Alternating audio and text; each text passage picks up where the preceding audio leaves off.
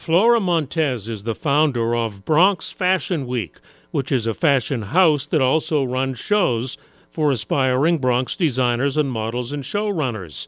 She says the trend is reversing some from so casual. I think people are dressing up again, but I also think people are taking it easy and more casual.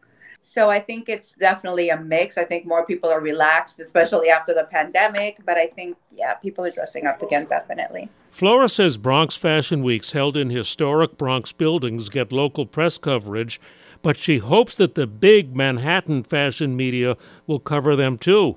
If any of you are listening right now, we'll put you in touch.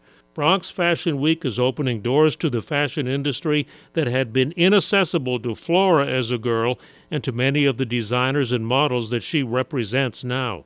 I'm Joe Connolly, WCBS 880 News.